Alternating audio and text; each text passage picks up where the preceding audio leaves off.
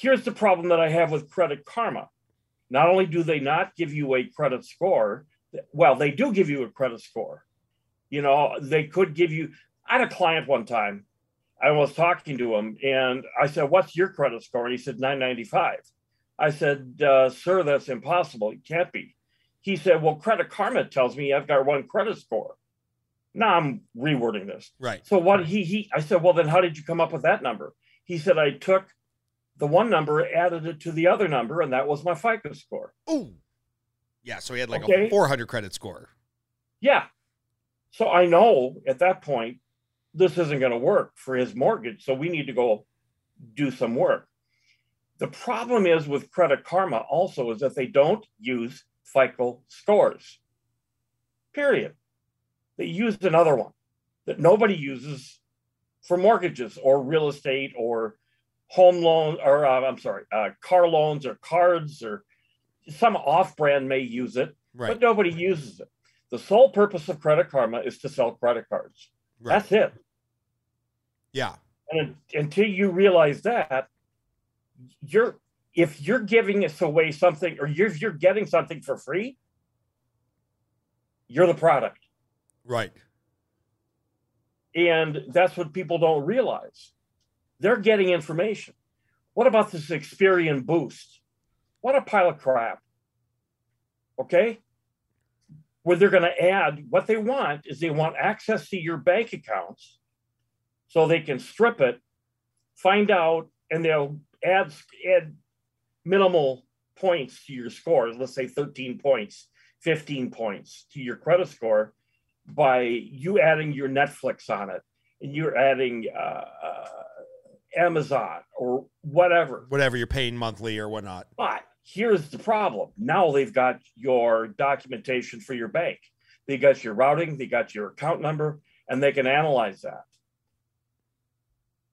It's an amazing thing what's going on with the credit bureaus. I'm just amazed that more people don't understand this product. Well, it's confusing even to me, and I've been working in the space for 21 years, and what frustrates me so much, and it's funny, we don't have to go into politics, but you know where I stand. I'm pretty libertarian, pro-business, whatnot. Right. What grosses me out is that a product, aka mortgages, that is so heavily regulated by the Fair Housing Authority and has so much regulation to make sure that everybody's getting a fair shake, they pull all their data from a for-profit company.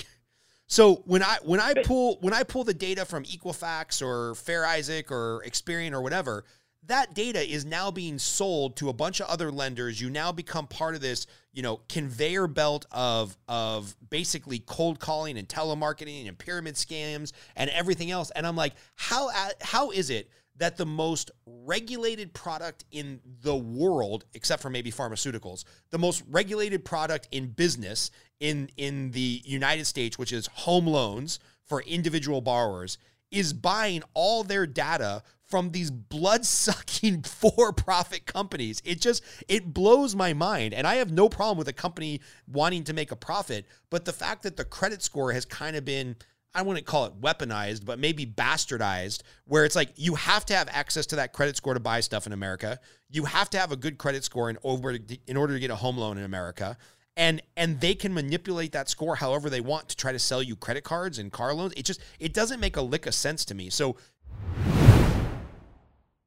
I don't understand why number of credit pools, all other things being equal, has such a negative impact. So can you explain that a little bit on the credit pools? It's not as negative as you might think. It's 3 to 5 points per pull. For a credit card, they're going to do it every time you pull or an application for revolving debt. Got it. Okay, so you've got the soft pull and you got the hard pull. Yeah, can you explain that? Because I think that's the most misunderstood thing. I'll have people call me and be like, can you do a soft pull on my credit? And I'm like, no, it doesn't exist in the mortgage space. Sorry. Excuse me. Yeah, you're right. It doesn't happen there. But if you've got a credit card company that has certain standards and they want to make sure that you're continuing on with those standards, it is a soft pull. Sometimes debt collectors will do a soft pull. But the problem is that when you pull a mortgage, you're not getting an indication of what the soft pulls are coming from. Right. It's only through annualcreditreport.com, the official site, can you get the soft pulls. Who's looking at you without you knowing about it? So the soft pull be, for example, I've got an Amex business card for my coaching business. And every once in a while I'll go on Amex because it's, it's due every month. And I'll put a little notation in there because they have this like calculator where it's like, what's the most I could charge on my credit card today? And Amex would still say yes and assume that I can pay it off every month. So I'm guessing because of your history. Because of my history, yeah. I'm guessing, that number's pretty high now. I'm guessing every once in a while, Amex is doing a soft pull to see if my credit's still in order. I'm not going into a massive amount of debt, but that's not negatively affecting my credit score. They're just kind of monitoring me behind the scenes to make sure that I'm not, going $200,000 into gambling debt on a credit card and I'm going to stiff them. Yes, that's exactly right. Okay. Now here's the other thing with credit pools, and I believe this to be factual, but maybe it's urban legend. My understanding is if I'm shopping for a car, I'm shopping for a mortgage, whatever, and I have Lexus, VW, Porsche, Toyota, Nissan, Dodge, Ford. I have them all pull my credit within 30 days.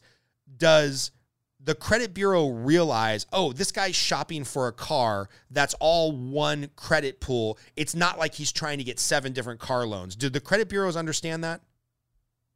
Yes. Thank God. The algorithm indicates that. I mean, they take that into account. Now, whether it's 30 days, I had heard it was 2 weeks. Okay. Usually for a mortgage, it could be a month. Okay. On that. The problem happens is when you've got an entrepreneur that's just starting out, one of the easiest things you can get as an entrepreneur is a credit card. And what are they going to check? I had one client, he wanted to set up a smoking lounge. Okay. He had no bad credit. He had scores in the 700s, high 7s. They denied him. You know why? He had gone out to purchase a car. That one car dealer shopped his loan to 15 different places, put 15 different inquiries on that. And even though it doesn't affect your personal credit, it affects your business credit, because each one of those, you can have no more than 2 for business on the credit side, on the credit report side. And they denied him based on that. That makes sense. That makes a lot of sense, because ironically, when I opened up the podcast business, I was like, I should get an On the Edge podcast LLC business credit card. So I went to Chase and I opened my business account and they're like, would you like a credit card? I'm like, yeah, sure. And something must have happened with the algorithm, because usually when I apply for a credit card, they'll give me an available limit of $50,000 or $70,000 or something like that. I think my Amex is like absurd. I could go bankrupt using my Amex this month. But something had happened with the algorithm. I had probably recently bought a car or shopped for a mortgage and had my credit pulled at a couple places. And Chase came back with, congratulations, you're approved for a $2,500 credit card for On the Edge podcast. And I'm like, $2,500? I'm like, that won't even cover the cost of my camera. I'll have to split it up between 2 credit cards. So, eventually I'll go back to him and ask for a credit increase now that I've paid it off every month, several months in a row. Right. But it was kind of funny that like the one algorithm would say, oh yeah, give this guy $100,000 in credit card debt, no problem. And this other algorithm would be like, oh, 2,500, that's a little rough. So there's the Dave Ramsey camp, live poor, never finance any debt, whatever. And then there's kind of the Kiyosaki, rich dad, poor dad of, make good investments, leverage yourself as much as you can, be knowledgeable about credit, get the lowest interest rate you can, invest in yourself, invest in your business, leverage real estate, leverage business debt, and aim for the stars and, go that direction. And I probably fall somewhere in the middle, but I feel like these 2 camps, the Dave Ramsey, Susie Orman versus the rich dad, poor dad, leverage, invest, buy as many assets as you can, because asset appreciation and inflation will take care of you. Either as it pertains to credit or your personal opinion, having worked in real estate, mortgage, credit finance, seeing poor neighborhoods, doing loans in rich neighborhoods, do you have an opinion on which one of those camps is right? Well, the old cop-out answer would be they're both right. It's not a cop out if you can explain it. Dave Ramsey is a wonderful marketer. What he's selling is something that America can't do anymore. And that is because how do we buy things in America now? We buy it on credit. We have to. Okay. And then we pay off the credit cards. So, and the fact is that if you have no credit, like he wants, you pay, depending upon the state and the company, 5 times for insurance, what you would normally pay if you've got a great credit score. Okay. So if you've got no credit, you're paying more for your car insurance.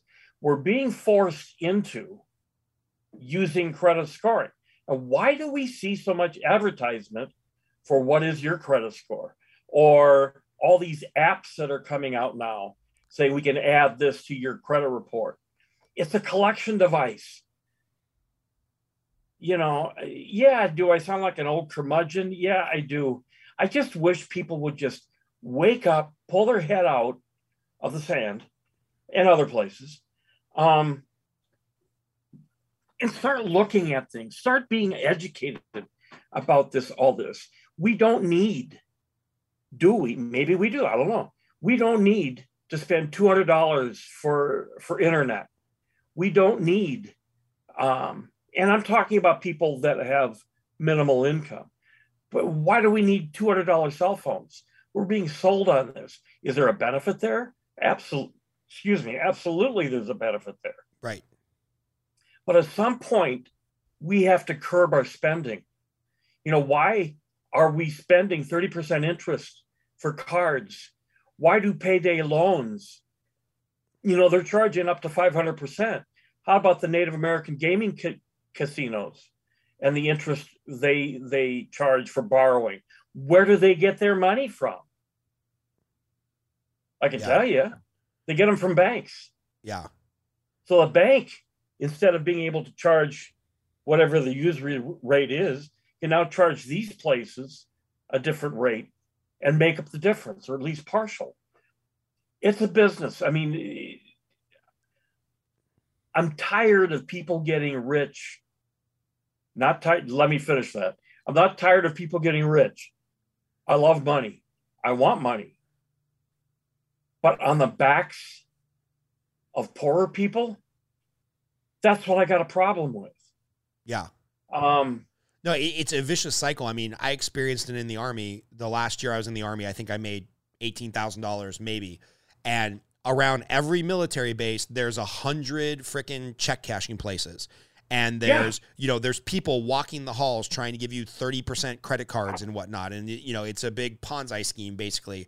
And, you see people get caught in these traps where they're like, I saw this working at Washington Mutual in the early 2000s when I worked in a bank in a bank location that was not the most affluent area. It was nice, but it had a mix of working middle class, working poor, higher class, socioeconomic. And, you'd see people get into this trap of like overdraft charges, their accounts a couple $100 negative. Then they get their paycheck and it's like, it covers the overdraft. It covers the payday loans. It covers their 30% interest on their credit card, and then they're broke again, and the same cycle starts over. So, I know.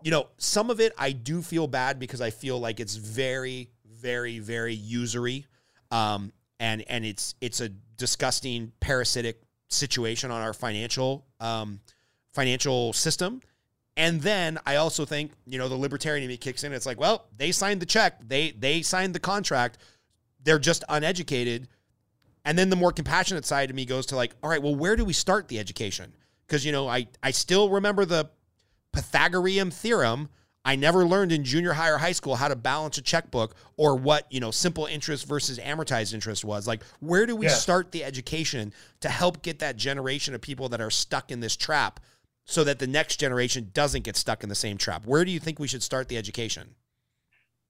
At what age level? Or school, or is it church, or is it nonprofits, or should Dave Ramsey be taught? Without having credit, it would be very difficult to start talking about FICO scoring or credit reports. But I think that would be, you got to know how to balance a budget first, and if you can't, get beyond. Let's say you do that, and that should be a high school requirement, maybe even a first year college requirement. because that's where a lot of people are getting into trouble with the credit cards. Now it's becoming less prevalent when they kicked them off of a lot of the campuses. But the thing, credit scoring, I mean, that's why I'm doing what I'm doing, is educating people. Can I give those plugs again? Yeah, of course. This is your show, man. Okay. I'm doing the one on debt collection on December 7th. And that one, you can go on my website, creditgenie.us, and you can sign up for it. On December 9th, I'm doing one on credit scoring. Because I think if people were just exposed to this, it opens eyes. And we know education is a repetitive thing. Right. You don't learn something in the 7th grade that's not covered again in the 8th grade, that's not covered again in the 9th grade. They just build on each other. Right. That's what education is. And I'm really passionate about this.